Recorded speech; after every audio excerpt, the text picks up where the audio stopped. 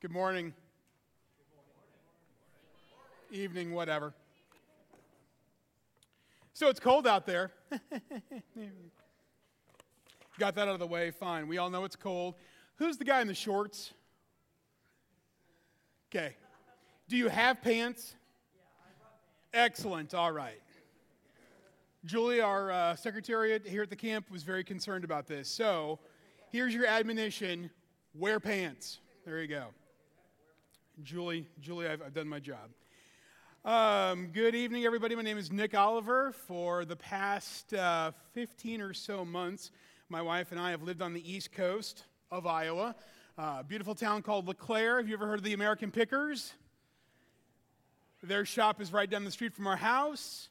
If you ever come there, you'll be like, oh, it looks bigger in person. No, it looks much smaller in person. TV makes it look really big, but it's very much not. We serve at LeClaire Baptist Church. Before that, I was the pastor in Fort Dodge, Iowa. Figured I'd get a response from that. Thank you very much. Grew up down in Illinois, but I root for the University of Michigan. Where's my Michigan contender? Yeah. Hail to the victors. That's right. Not the stinking Spartans. And you Hawkeyes are okay, too. Cyclones, I'm just kind of, whatever. Anywho, let's get out to real life here. In 2001, I was a contender. How many of you were not alive in 2001? See, that's the thing. I don't even introduce myself as a contender anymore because it's like 2001. That's way a long time ago. Yes, it was. So anyway, that's a little bit about me in a nutshell. My wife Jessica is here. Wave to everybody, Jessica. Thank you very much. Now you know all about me. Perfect. Let's go. Go with me to Ephesians chapter 2 this evening. Let me ask you a question to begin with. What do you need? What is the biggest need in your life right now? Anybody? Seriously. You, my friend? Pants. That's the biggest need in your life. It's stupid cold outside, okay? Biggest need in your life? Pants. Biggest need in your life, what is it? God, what else? Peace. Interesting. What else? Oxygen, question mark, maybe? Okay, fine. Oh, what? Wi-Fi. Good luck with that. I'm a speaker, I don't even get the Wi-Fi around here, so good luck with that. Anyway, what do you think your biggest need is? What was the first thing that came to your mind when I said that, or when you saw it on the screen?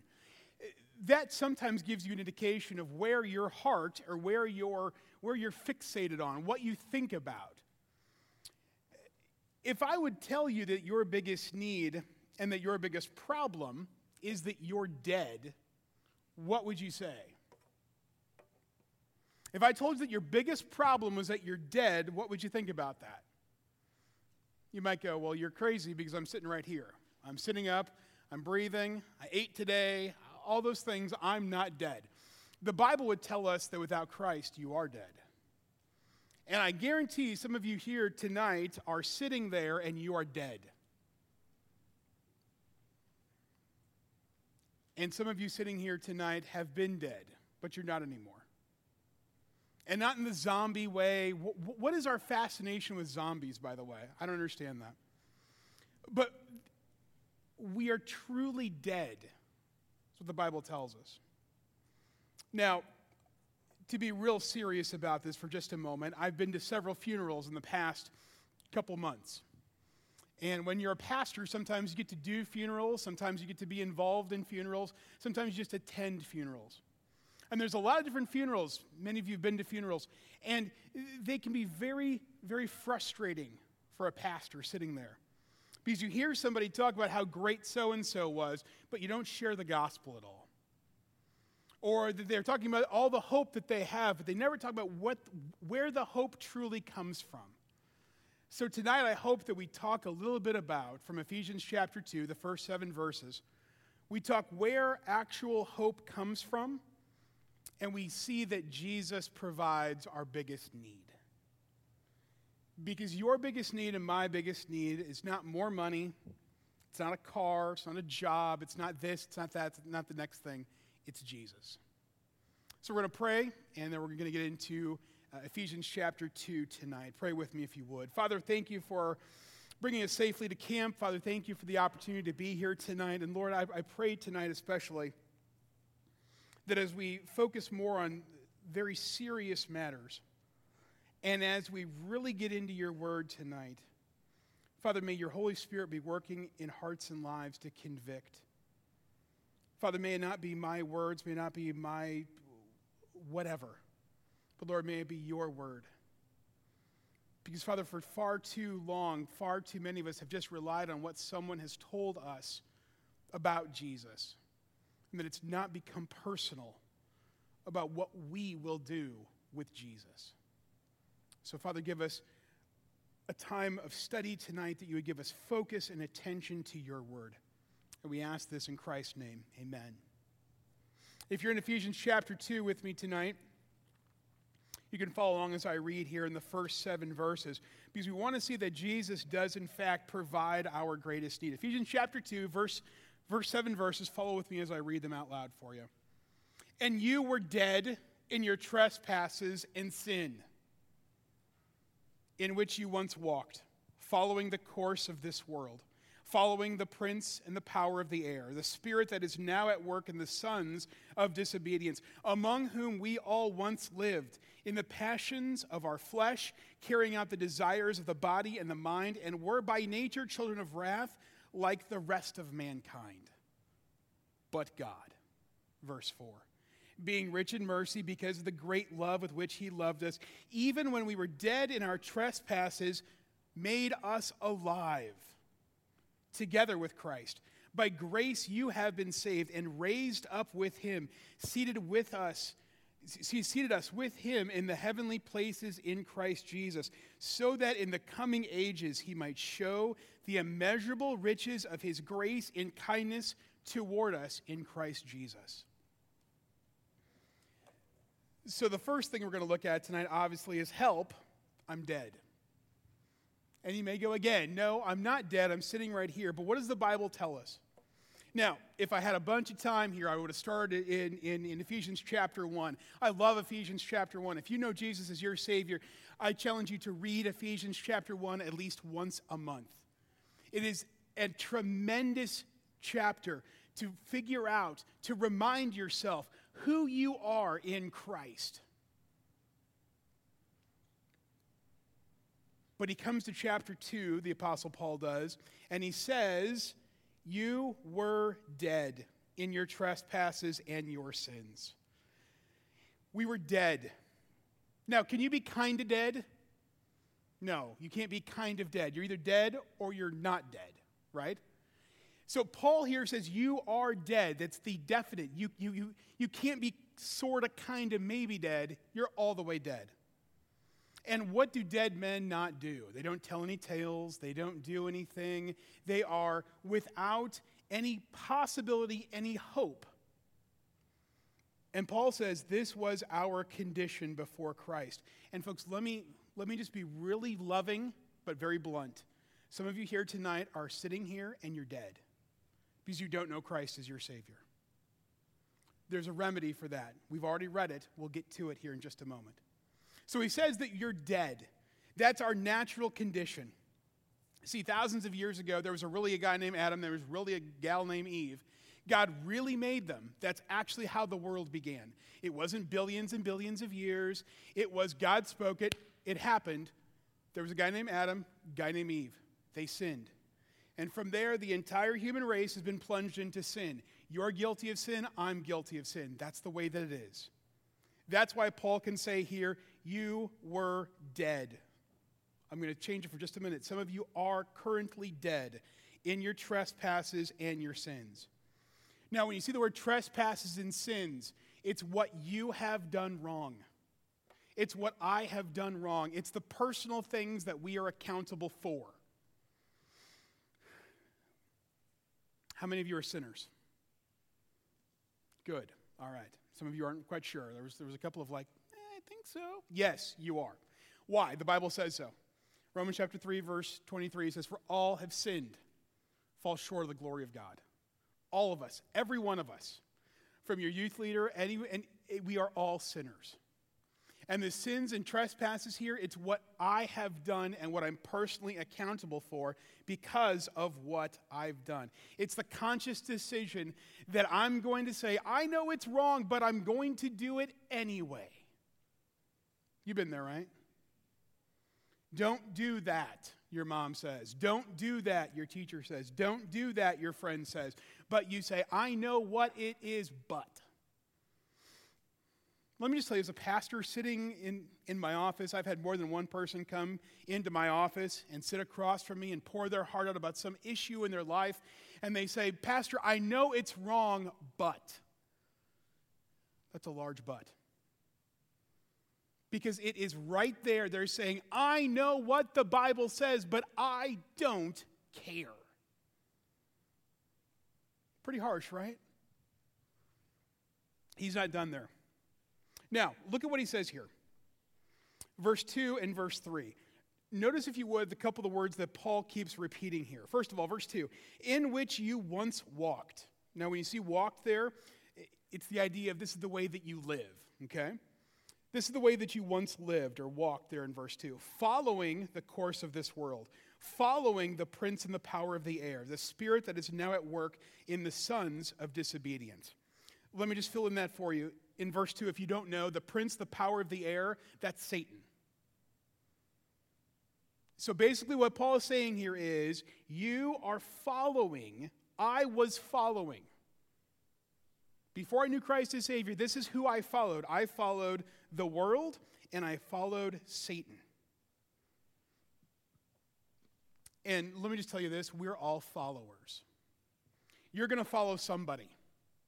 How many of you, this is the first time you've ever been to camp? Anybody like that? Nobody? We all know. Oh, there we go. So you've all been here before, right? So you know where everything is, basically. Okay.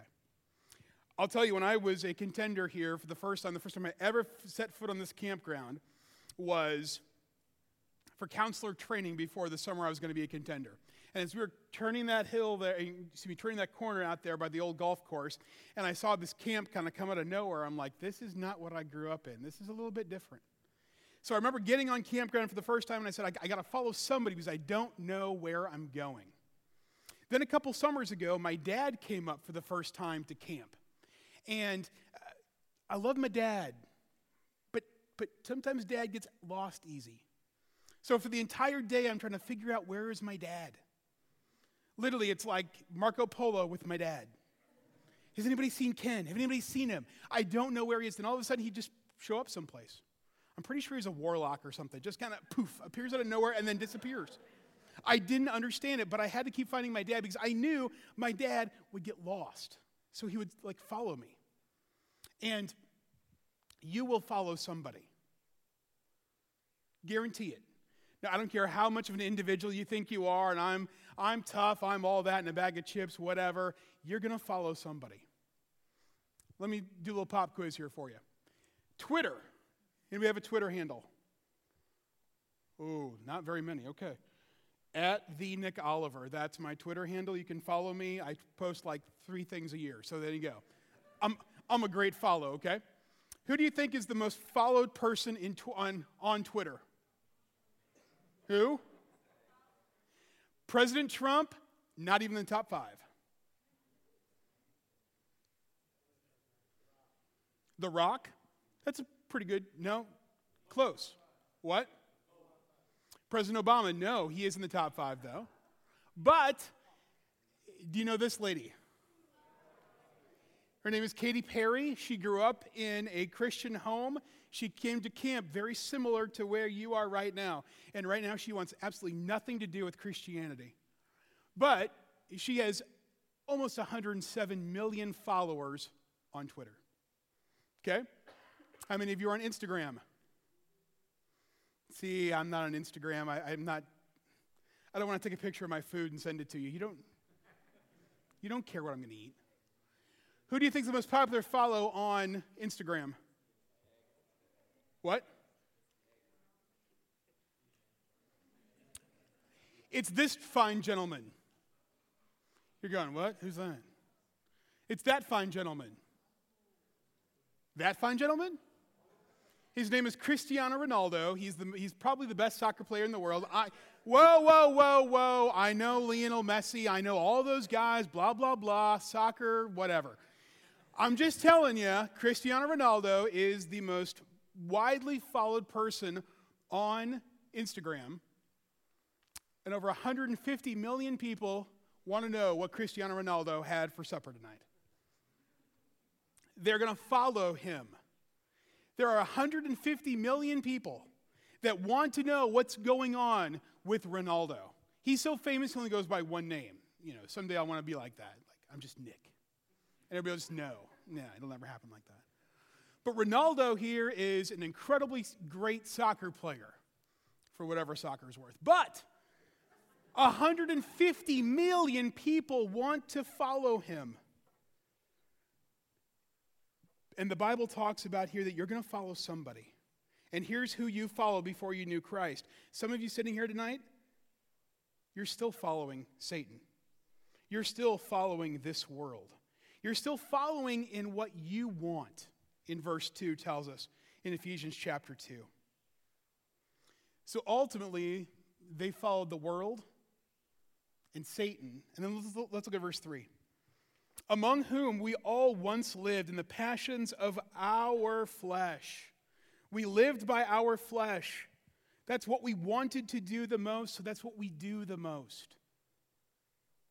I'm going to teach you something tomorrow morning, so come back tomorrow, and we're going to look at a phrase I want you to remember, that it works 100% of the time. That's what we call in the business a tease. What does he say there? This is who you're following. So you hit that subscribe button to Satan, and yourself. Continues in verse 3, carrying out the desires of the body and the mind, and were by nature children of wrath like the rest of mankind. See, we're all in the same boat. Everybody who's ever breathed on the face of this earth is a sinner by nature. We are truly born that way. Ultimately, the Bible calls us that we are the children of wrath. The children of wrath. That is who we are by nature. Folks, this is a dire picture I want to paint right now for you, okay? And I'm not here to preach you out of your salvation. I don't believe in that. I believe very much in the call of God to salvation. But I also believe very much that some of you may be sitting here that have heard from the time that you were 4, 5, and 6 years old that, oh yeah, you prayed a prayer when you were 4 and you're all good. Okay? I'm just going to tell you, I was young when I accepted Christ as my Savior, but I really didn't truly understand it for myself until I was significantly older, in my teenage years. If there's any doubt in your mind, if you're sitting here going, oh, Mom tells me that I accepted Christ, what does that mean? Some of you may have said, well, I walked an aisle one time, and so the pastor prayed with me and said, my sins are forgiven. Good to go, right? What does that mean? What does it mean? Paul here is painting the picture of you are dead. It's not like you're not that great, but you're okay. So Jesus paying for your sin and for my sin took us from children of wrath, like it says in the end of verse 3. Because this is where we all once lived. So this is bad news. This is terrible news. This is your biggest need. This is my biggest problem. This is your biggest problem, is that we were dead, or we are dead. But you can live. And I hope you maybe caught the tone of my voice, perhaps, as I read verses 4 through verse 7. So here's the big contrast. Verse 4, but God. God intervened. God stepped in. God made the difference when nobody else could. You can't save yourself. I couldn't save myself. I couldn't do enough right. I couldn't do enough good. I couldn't make the scales balance. I am dead. How do you make a dead person alive again? I mean, we read about how people sometimes get shocked back into breathing, and some people are but when you're really dead, like, do you ever walk through a cemetery expecting somebody to actually come back? No, because they're dead. I had a funeral for a gentleman a couple of months ago. He was close to 90. He used to be the mayor of our town. When we went out to the cemetery and when they put Vern's casket in the ground, I didn't go back the next day going, well, I wonder if Vern's going to come back today. Because he's dead. So there's no hope for you if you're dead, except for God. What does verse 4 say? But God, being rich in mercy, because of the great love with which he loved us, even, catch verse 5, even when we were dead in our trespasses. Remember that verse, that word trespasses? From verse 1, we were dead in our trespasses and sin. So verse 5 is the contrast. Even when we were dead in our trespasses, he made us alive together with Christ. By grace you have been saved, and raised us up with him and seated us with him in the heavenly places in Christ, so that in the coming ages he might show the immeasurable riches of his grace in kindness toward us in Christ Jesus. But you can live. Here's the contrast. Only God can do anything about our situation. So thank the Lord, those two words are right there in verse 4. But God intervened. He stepped in. He did something about it.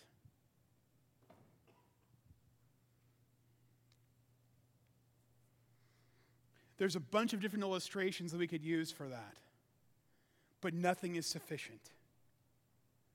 Because all the illustrations that we use, like the person throwing the lifeline or throwing you're still alive if you're in the water sinking. But folks, we were all dead. But God stepped in and changed it. But God stepped in. Now, verse 4 continues. He says that God is rich in mercy. That's his motivation. He's rich in mercy. And this word rich isn't like, well, I got a few bucks. No, he is unfathomably wealthy. He's rich in his mercy. And then verse 4 says, because of the great love with which he loved us. That's the basis of why he did it. He loved us. He loved us. He loved us. And without that love, without that mercy, we'd still all be dead.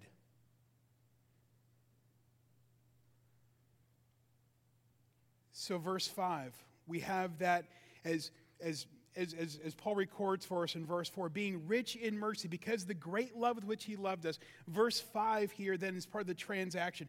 Even when we were dead in our trespasses, made us alive together with Christ.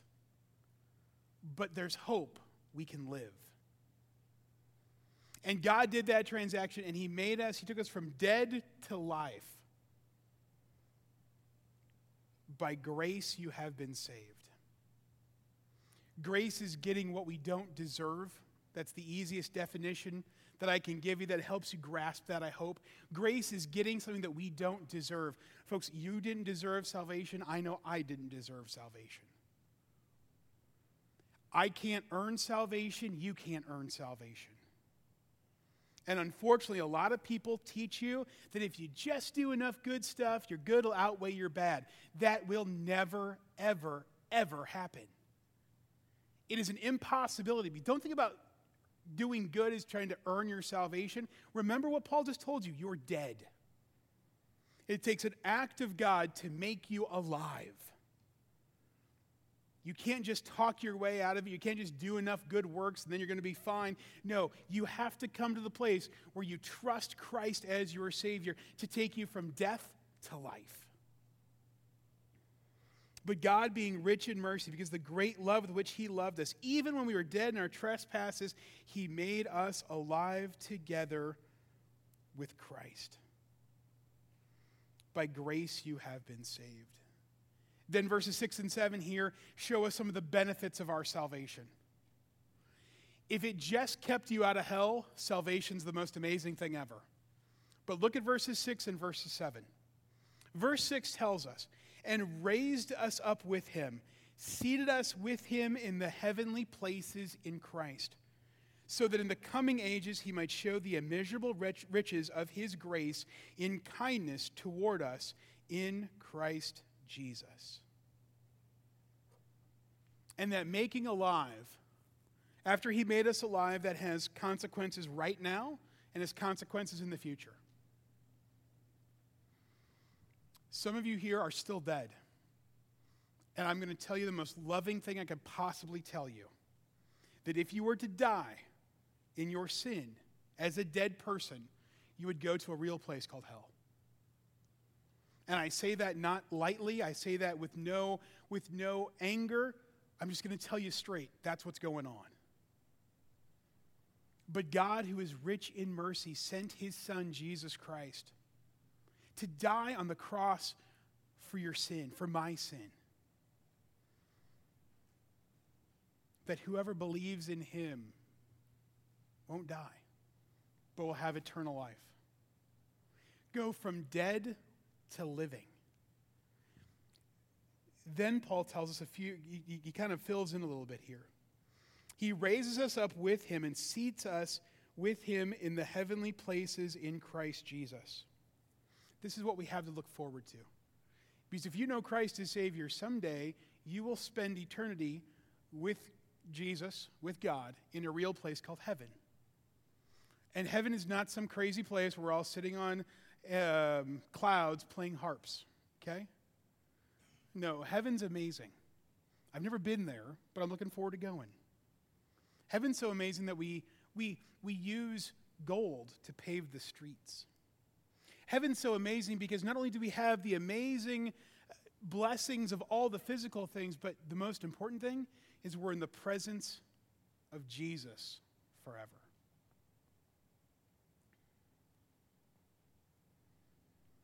Then verse 7 says, so that in the coming ages he might show the immeasurable riches of his grace in kindness toward us in Christ Jesus.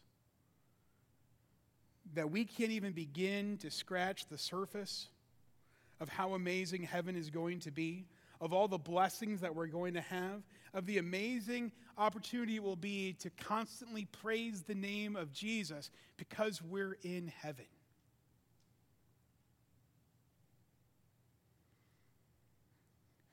But folks, make no mistake, we don't get saved to escape hell. We need salvation because we were dead. And that transaction has to take place in your life like it has in mine. And I'm not going to tell you that, the transaction was easier for me than it was for you. It's not. For none of us in here was it an easy transaction, but it's God who paid the price through his Son, Jesus Christ, to make it possible for you and I to even know, to comprehend, to even have a small idea of what it is to go from dead to living. Paul goes on, I'm not going to preach through these verses, but he goes on in verse 8. Maybe you've heard of it before. For by grace you are saved through faith, not of yourselves. It's a gift of God, not as a result of works, verse 9, so that no one may boast.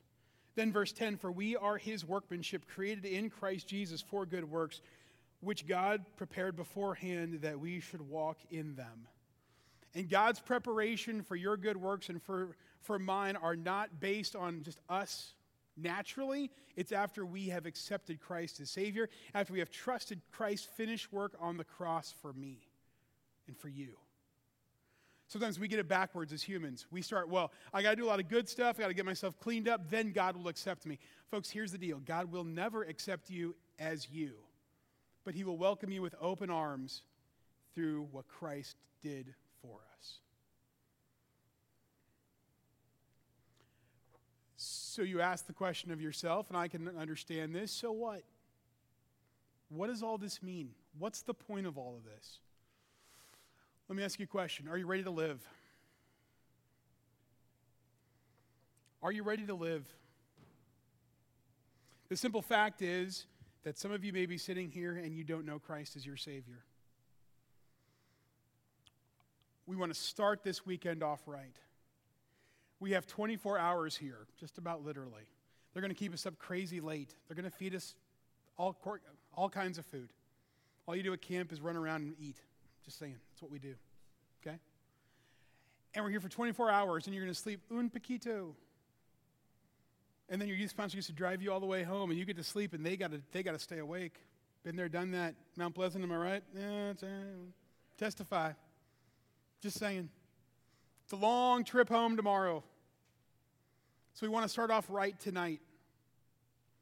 Folks, there is nothing that you can do that would be better than knowing for sure tonight that you live because of what Christ did for you. And you're trusting what Christ did for you. You're repenting of your sin. You're trusting Christ for salvation. Because, folks, right now you're dead. Maybe you're sitting there and you're going, yeah, I know I'm dead. I know I don't know Christ as Savior. Convince me I need to. Hopefully you've seen that you need to. Maybe you're sitting here today and you're going, I'm not 100% sure I know Christ as Savior. Somebody told me that I did once. I think I know what that means. I like to know things for sure. My mom probably ruined me. She would sometimes tell me what my Christmas presents were before we opened them. So now my wife hates it that I don't like surprises. Folks, I don't want you to have a surprise. I don't want you to think that, oh, yeah, I prayed a prayer one time and so I'm good to go. Praying a prayer didn't save you. Mom telling you got saved doesn't save you. Only Christ saves you. So if you have any doubt in that, it's time to take care of it. Are you ready to live? Finally, do you know what you believe? Many of you are sitting here going, Nick, I've heard this before. I know all of this. I know all about salvation. Yeah, but can you tell somebody about it? Can you explain the gospel to someone else? See, because you can sit in church for all of your life, and a lot of people sit in church all their life, and if you put a gun to their head and say, what's the gospel, they couldn't tell you. That's on us as pastors a little bit. We need to instruct our people on what the gospel is. Keep drilling it into our lives, because the gospel doesn't stop in your life and in my life as soon as we get saved. The gospel's just beginning. The gospel has real-world consequences when you accepted Christ and through all of eternity. But do you know what you believe? Can you tell someone this is the gospel? This is why you need salvation. And we're going to talk about a little bit more tomorrow, some of the outworkings of what it means to trust Christ, to know Christ as Savior. So tonight, I just want you to close your eyes, bow your heads. The guys are going to come, and we're going to sing just a song that many of you have probably sung at camp several times.